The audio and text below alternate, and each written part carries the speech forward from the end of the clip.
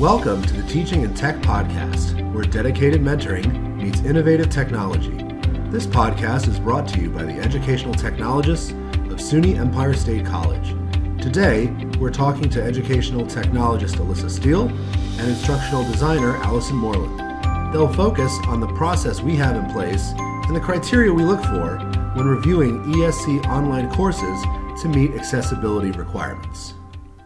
All right, so we have kind of a short program set up for you guys today. So we'll get right into it. We're going to do just a brief overview of what the emergency accessibility reviews are. Thank you, Mike. Then we're going to talk a little bit about who our students are, the methods we use to accommodate those students, the process itself, and then how you can get support throughout the semester after the review has been completed, and then we'll have time for questions. All right, so first off is, what is an emergency accessibility review? I know that was my first question when I was assigned to this work group. So emergency accessibility reviews are just accessibility reviews that are performed when a student registers for a course that has a disability that they have self-identified to the Office of Accessibility Resources and Services. And we do this as a proactive process after the student has registered to identify any concerns that might exist within the course content. These are done to ensure compliance with Sections 504 and 508 of the Rehabilitation Act and the Americans with Disabilities Act. I don't want to talk over Allison, so if you want to go ahead and chime in, just go right ahead.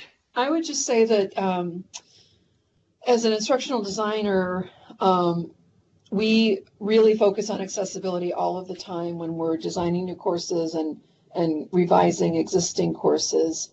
So for us, the emergency review is sort of a nice double check to make sure that all of our courses that follow the master course model are accessible to students with disabilities. This review is especially important for courses that we haven't looked at in a while. You know, we used to have the sort of 3-year review cycle. So now, you know, we're in a phase where some of the courses we haven't taken a look at in a couple of years, and the standards have changed. So there might be different things that we look at in some of those older courses. And that's where we find those kinds of issues in an emergency accessibility review.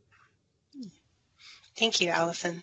So one of the things that's really nice, and we actually, I believe, run an award from OLC for this process, the Online Learning Consortium, which is sort of the overarching professional group that oversees online education, because it's really nice that this is targeted to the courses that the students are actually enrolled in. So you as the faculty are not constantly getting bombarded with these things. It's really just when the student registers for your class, we're going to go in and make sure that everything's going to work okay. So why is accessibility important? I'm sure that I don't have to rehash all of the legalese that goes with this, but there's a great quote from an individual at SUNY that I'm just going to read here, which is, "Our community recognizes that accessibility is essential to assuring equality and inclusion. And while we have a strong commitment to accessibility for all, it is increasingly evident that more needs to be accomplished to truly ingrain accessibility within the fabric of the university." Today, digital accessibility touches nearly every aspect of campus life, from applications to websites to courses, and a myriad of tools used in curricular and co-curricular programs, services, and activities. And this is from Naisley, whose last name I'm not going to try and pronounce, who's the coordinator for Disability, Diversity, and Non-Traditional Student Services for SUNY. So it's a very relevant statement. We all have been told to death about the necessity of maintaining compliance for legal reasons, but there is certainly a moral component to this to ensure that there's access to all students.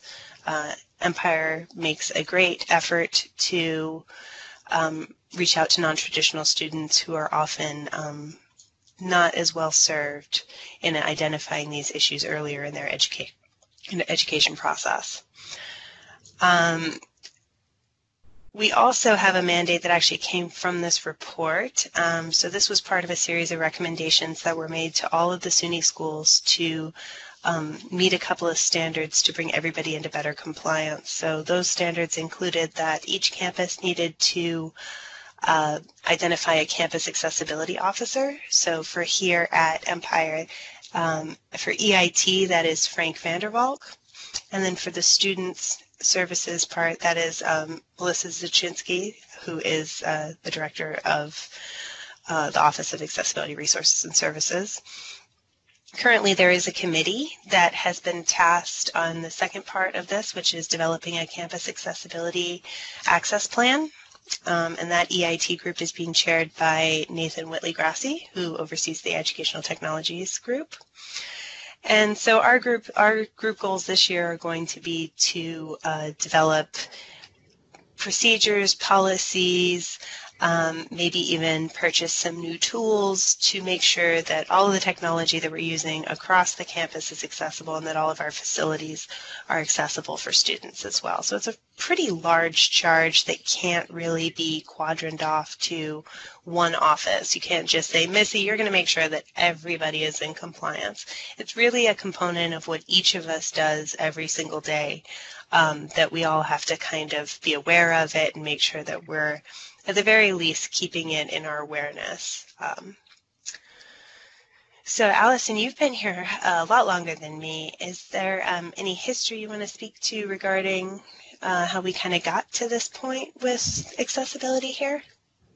Yeah, I think we've known for a while, and we've had a couple of good directors of accessibility that really have reinforced the importance of making all of our courses accessible to all of our students.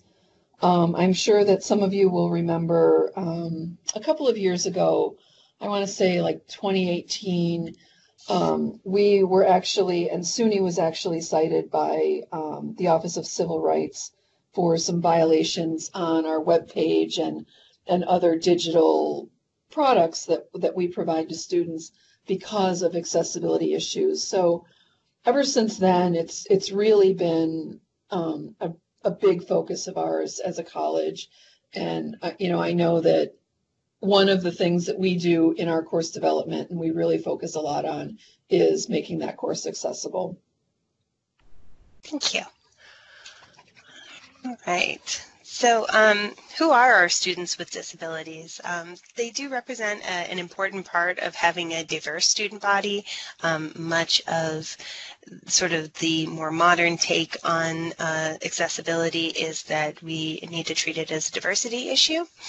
And so, students with disabilities have a lot of unique experiences and perspectives that they can share in the classroom. And so just kind of looking at who these folks are, about 3% of ESC students have currently self-identified to ORS, that's Missy's office, as needing accommodations. This is actually very far below the national average. Allison, do you have a really recent statistic on that? I think the last time I had looked at it, it was like 8%. I don't know. I know that SUNY has about 8% reporting for students. So we're a little bit lower on students self-identifying than the national average is. This year, so from summer 2019 to spring thus far, that we got 4 more emergency review notifications this morning, we have done 92 emergency reviews of courses. Which it's actually been pretty amazing to see the numbers. I think there were 19 over the summer, and then in the fall there were about 30, and so far this spring we've already done 55. So the incidence of these things coming up has increased over time for sure.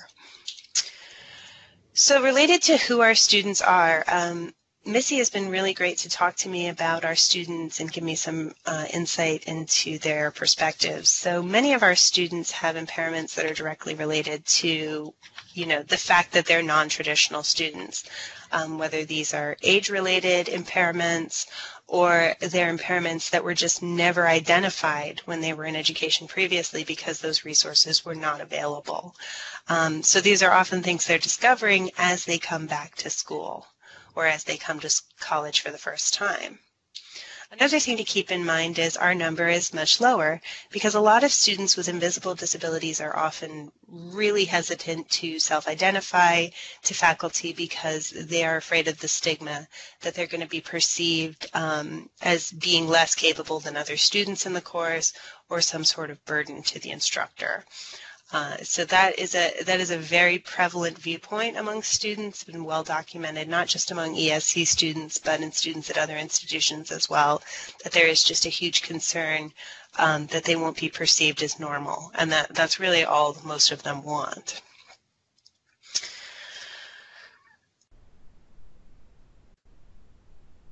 So here we do accessibility, as Allison mentioned at the beginning, we do accessibility reviews as part of the instructional design process when master shell courses are being developed, as well as sort of an emergency review of all of those courses right at the moment when the student registers.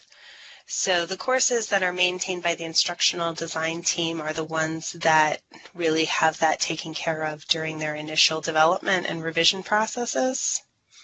And then the instructional designers do take care of the emergency reviews. And then the courses that are more developed by the faculty members themselves are, you work with the educational technology team when you do your emergency review, and we go through your materials, both your Moodle shell and any outside materials that you might be using as well. So the next thing we're going to talk about is the rubrics that we use to accommodate our students. We're going to talk about 3 rubrics today that deal with 3 very specific impairments. I would say that these are probably the greatest sort of physical impairment to being able to interface with the course. There are others that we're not going to talk about in as great a detail today, such as mental health issues, anxiety, those kinds of things, and how that plays into course design and development. But we're going to start with auditory impairment. So these are students that have a mechanical issue that makes it impossible for them to rely on their ability to hear to get through the course. Doesn't mean that they have no hearing, but they can't rely on it. So the 2 things that are very, very important for this group of students are video captions and audio transcripts. Now these are 2 separate types of accommodations that can be provided. In terms of whether or not they're interchangeable, I just kind of want to ask Allison, does the instructional design team have a preference in how they recommend folks in terms of, oh, in these cases you want to use video captions, in these cases you want to use audio transcripts? I think typically what we see is that minimally we need every video to be captioned, and that preferably we need to have it captioned not using the automation or the machine transcription, but rather actually ensuring that they're captioned by a human being. In most cases, educational videos will have both video captions and audio transcripts, but I think where we run into the most issues is when instructors are inserting a YouTube video, for example. The YouTube video might be machine captioned, which means that, the accuracy might be quite low, as low as like 60 or 70%. So in that case, that's a place where we would want to either swap out the video for another one that is compliant, or we would actually create an audio transcript and include that right in the course, so that those students have access to that content as well. Yes. Now, in most worlds, the video captions are probably the best solution for auditory impairments, just because they're synchronized with the video content. So there's no reading a piece of paper and trying to catch up to what's going on in the video, or orient yourself within the video if you're starting kind of in the middle. So those synchronized captions are going to be the gold standard in most cases. And like Allison said, this does apply to all of the content that you're using for your course, regardless of whether it's hosted in Moodle or in our LearnScape site, or if it's just something that you're linking to externally. The next one is our visual impairment rubric for users with low vision. So these students can't rely on their ability to see in order to complete courses. Now, they may have some vision, And in these cases, these students often use magnification. So they just increase their font size, increase the size of images in order to be able to get through the course. So when we take a look at this, the things that you're going to want to look out for are contrast ratios. So you're going to want to make sure that you have good color contrast and that your fonts are large. So this ratio that they're giving you right here of 4.5 to 1 is essentially a really difficult number for you to pull with your eyeballs, but there are lots of free color contrast checkers that you can download from the web. You can even put them in as browser extensions, and then you just click on it and you hover over the color and the background color, and it will tell you if it meets that standard or if not. And we can provide links to those tools. For text magnification, that should be an easy one for everybody to test, because you can increase the size of your font in your browser. You can actually go into your Windows settings on your PC and increase the size of your screen. So for instance, at home, my husband has a TV hooked up to our computer, and it's great, except when the font size is actually like half an inch tall, and then you're trying to read it from across the room, and maybe your eyes aren't that good. So we do have a little bit of zoom set up on those screens. There is some zooming that is set up on the large TVs that we use to present content here at the school, so that you can kind of read the screen better without having to get really close to it. So this is something that you can easily check. You know, go to your Moodle page, increase the text size and the zoom in your browser till it's doubled, and make sure that you can still get around and it still makes sense how you're supposed to move from one item to the next. And then the last thing is timing control. So this might be a little bit difficult to put in context if you aren't using anything that's automated in your course. These are things like an image that pops up and moves across the screen, can be a GIF, can be an interactive sort of lesson that somebody needs to click through. And what we're looking for here is essentially if that item is lasting longer than 5 seconds, the student needs to be able to turn it on and off or make it start again so that they can watch it again. Because if you are moving through a page that's been magnified, maybe the item was supposed to start playing when you got on that page, but because you've zoomed in on the page, you're not going to get down to where that item was playing until a little bit later than when a typical user would have gotten there. And so it's just the ability for them to control those things so that when they get there, they can play the interactive item just like anyone else. Anything that you had to add on this screen in terms of best practices, Allison, from the ID team? I would just say that when we're developing or revising a master course, your instructional designer will really take care of a lot of that behind the scenes. And if anything comes up that's really critical, we'll inform you of why we're making that change. And generally, I think we just make the change. I think the biggest thing that I see as I'm updating courses is color contrast. Having text on backgrounds that you just can't read if you have low vision. So that's just something really that as an ID I would just go in and fix that, and we can sort of talk about it.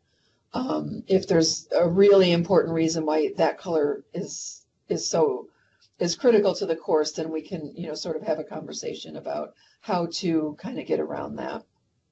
Mm-hmm. Because the content shouldn't be reliant on color to present information. Absolutely. And that definitely comes into play on the next slide. So the final rubric we're going to go over in detail is the visual impairments with blindness. So these are users who do not have the ability to see, are completely reliant on a screen reader. So screen reader is a piece of technology that goes through and reads the page to the student. Typically they have some control, depending on what program they're using for the screen reading, on speed, on the type of voice that they use. In fact, some of them are kind of funny and all the different voices that you can download. Think Tom-Toms, back in the day.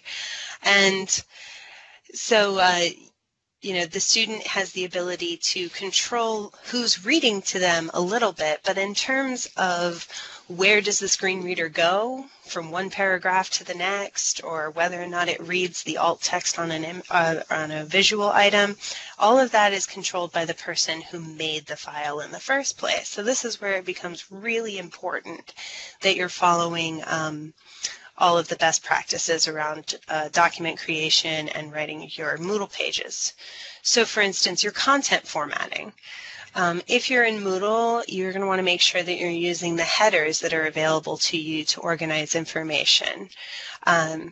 Other things that are kind of included in HTML headers would be things like bolding something. So the screen reader will pick up on the fact that the item is bolded and that there's a strong emphasis put on something. So you want to make sure that you're using the code itself, the actual HTML, in order to present things. Another thing that is not recommended is using tables to present anything except data, except numbers. So the easiest way to sort of explain it, that somebody explained it to me, was if you find yourself merging cells a lot in your spreadsheets or in your tables in order to make your table kind of formatted in a way that makes sense, then it's probably content that's too complicated to be in a table and still be accessible.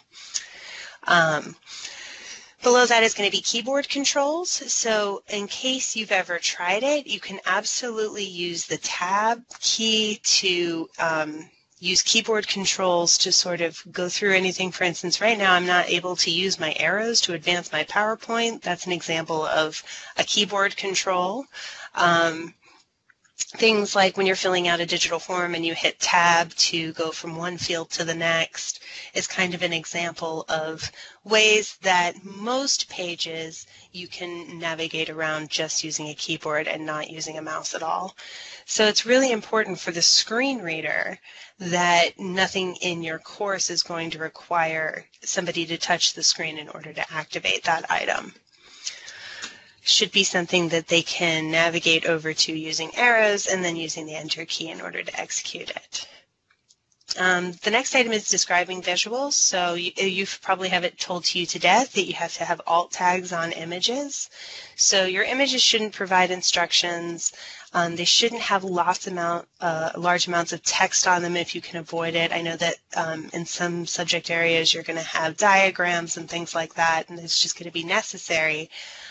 But in those cases, you're really going to need to provide alternative text in the tags that includes all the information that was in that image. Otherwise, the screen reader is going to have no idea what it's looking at when it gets to an image. Video captions are important here again because these students can't actually watch the video. So closed captions, if you're using a screen reader, can be read to the students. So these are the captions that represent things beyond just what's being said. They're the ones that provide context to any emotions that are going on in the scene. For instance, if the student was watching an example of a type of interaction that they would maybe need to do in the workplace. If there are emotions like the customer is upset that needs to be managed, those things may need to be indicated in some way besides just what's being read. You may need to actually say something about how it's being presented. Also, scene descriptions and background sounds can be important for providing context. And then the final one is being creative. A lot of people seem to view accessibility as the death of creativity, but I don't think that's the case. You just have to be a little bit more creative than you were maybe intending to. So instead of just using color to indicate what the title of everything is, you're going to have to also indicate it through bolding the text or using headers. You can also use combination of color, but maybe you're also using a particular shape or a particular icon to illustrate a group of things. So there's lots of different ways that you can illustrate things, not just through color. So I would actually say it's not the death of creativity, it's just you have to be more creative than you were before. So flipping over to Allison, do you guys have any additional sort of recommendations, best practices for screen readers? I think, as IDs, we will be able to work with you on formatting content. So making sure that every document has appropriate headings and the tables are formatted appropriately.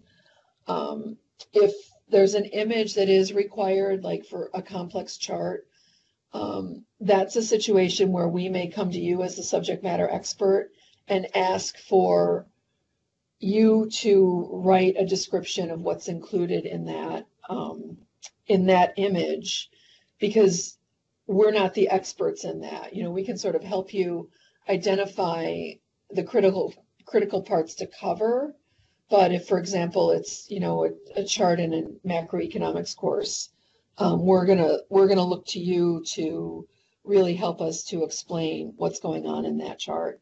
And I think it's also important to note that we can do that in the alt tags in the image, but we can also do that as a separate document or resource or handout. And what's nice about that is that makes that additional language available to all of our students, which is just another way of making the courses more accessible to everyone. Thank you. Yeah, there are tons of benefits to doing these things too, not just to students with disabilities. For instance, captioning is massively helpful to students for whom English is a second language, because maybe their ability to read is better than their ability to understand from spoken word. So, don't think that you're wasting any time by putting these things in. I know I've heard before from folks, not at this institution, but at previous ones, that, oh, I'm doing all this work just for one student for one semester. Well, no, you're not, because this that you're doing, you'll be able to carry forward, and it will have multiple benefits to other students in the class that maybe you didn't even realize. So it's something to keep in mind. So the process for the emergency reviews is actually fairly simple and straightforward. Once the student has requested and been approved for an accommodation through Missy's group, she will send a notification of the approved accommodations to the instructor, the educational technologist, and I should have put the IDs in here and I didn't, and I'm very sorry, Allison. So once that list has been sent out to us, we do the initial review of any Moodle course components that we have access to. This includes LearnScape content and anything that's linked through the LMS. We use the rubric that is appropriate to the student's impairment. So you're not getting reviewed for everything when we come in to do the emergency review, just what's relevant to this particular student and what they need. And Missy does do a lot of conversation with the student as we're doing the review on, is this going to work for you? Do you need something else? What tools and technologies are you using? So that we can make sure that we're not making extra work for ourselves in the 11th hour. After the initial review is done, the educational technologist in our office, we usually contact the instructor to let them know we've done the initial review and then schedule a meeting to follow up and go over the results and address anything that wasn't accessible to us through Moodle. So I'll give Allison a chance to talk about what the IDs do at this point, but I know at this point, for instance, I did a review this semester where the faculty member was primarily using Wiley Plus and not Moodle. So I went into Moodle and it was pretty bare bones, but when I went into Wiley Plus, there was a lot of stuff there that the instructor was using in the course. So I was, once she worked with the publisher to get me access there after our initial meeting, I was able to then get access to her course materials and go in and complete the rest of the review. So what about you guys? Allison, once you get that initial review done, where do you go from there? Typically, if the fixes are relatively small, the ID will just make the change in the course and notify the instructor. We also, typically, I will do the emergency reviews and notify the instructor, but then I'll also notify whoever is the lead instructional designer for that particular area. I happen to be the lead instructional designer for the School of Business. So I would then go in and update the course masters. If it's not one of my courses, if it's in human services, then I'll update the instructional designer who's the lead for human services, and that person will go in and make updates into the master courses so that in the future, all new courses are poured, incorporating any accessibility fixes that we've done. And we go kind of in the opposite direction in EdTech with our next step. So we meet with the instructor really first before we make the changes, because, Allison's group is primarily working with courses that are pouring from the master shell. So they've got to communicate upwards after they've done the individual section changes. In our case, we need to follow up with the instructor to make sure that since it's an independent study, a group study, maybe they're adding materials to the course as the active term is ongoing and not pulling something from a previously poured shell. So in those cases, the instructor needs to be able to recognize when they're adding something to the course that may provide an accessibility challenge, so that they can reach out to the ET group for follow-up after this final review is done. So we make the changes. We work with the instructor on making the changes if it's something that the instructor would like to be able to do, because maybe they're going to add a bunch of documents like that later on in the course. And then once all of those changes have been made, we do the final review and the ET signs off on it. From this point forward, in the courses that we do, it's really important that the instructor reaches out to us if they're going to add anything new into the course from that point forward. You find an interesting article, you get a PDF, you want to add it to the course, you have a student that has a screen reader accommodation, you're going to need to make sure that you run that PDF by the EdTech group so we can make sure that it has all the appropriate tags and reading order and things like that. One thing I wanted to bring up is we are going to be making some changes to this process for the upcoming fall 20. So our goal is to create a service catalog for accessibility type issues. So have all of our rubrics up there, and then, I need a PDF to be remediated for a screen reader, or I need an image to be worked on, and we need to create an alternative document for it. We're going to have a service catalog that's going to be available in the ticketing system, and then you'll be able to put in requests to have those accessibility concerns addressed within your courses. But that's something that's going to be coming up. For the time being, you're just going to be reaching out directly to the EdTech that did the review. Okay. So there's lots of people, though none of these people that we actually have pictures of, so ignore the people in the pictures, who can help you out across campus, because accessibility is a beast. It's a lot of different standards. There's things that have changed. As Allison mentioned, as technology gets smarter, we find even greater problems with the things that we made using older technology. So the Office of Accessibility Resources and Services is a great resource to you on if you need resources on working with a student with a particular sensory impairment. Missy's group is fantastic in giving you information and resources on, and also interfacing with the student to help have those conversations. The Educational and Emerging Technologies group, we're going to work with folks that are teaching independent studies, study groups, and residencies to improve those course materials and bring them into compliance. So if you're teaching one of those courses and you're working very heavily on your own and would like some support, we'd be happy to provide it. Then the Instructional Design Services team that works to revise those online courses that use the master shell model. You have been listening to the Teaching in Tech podcast.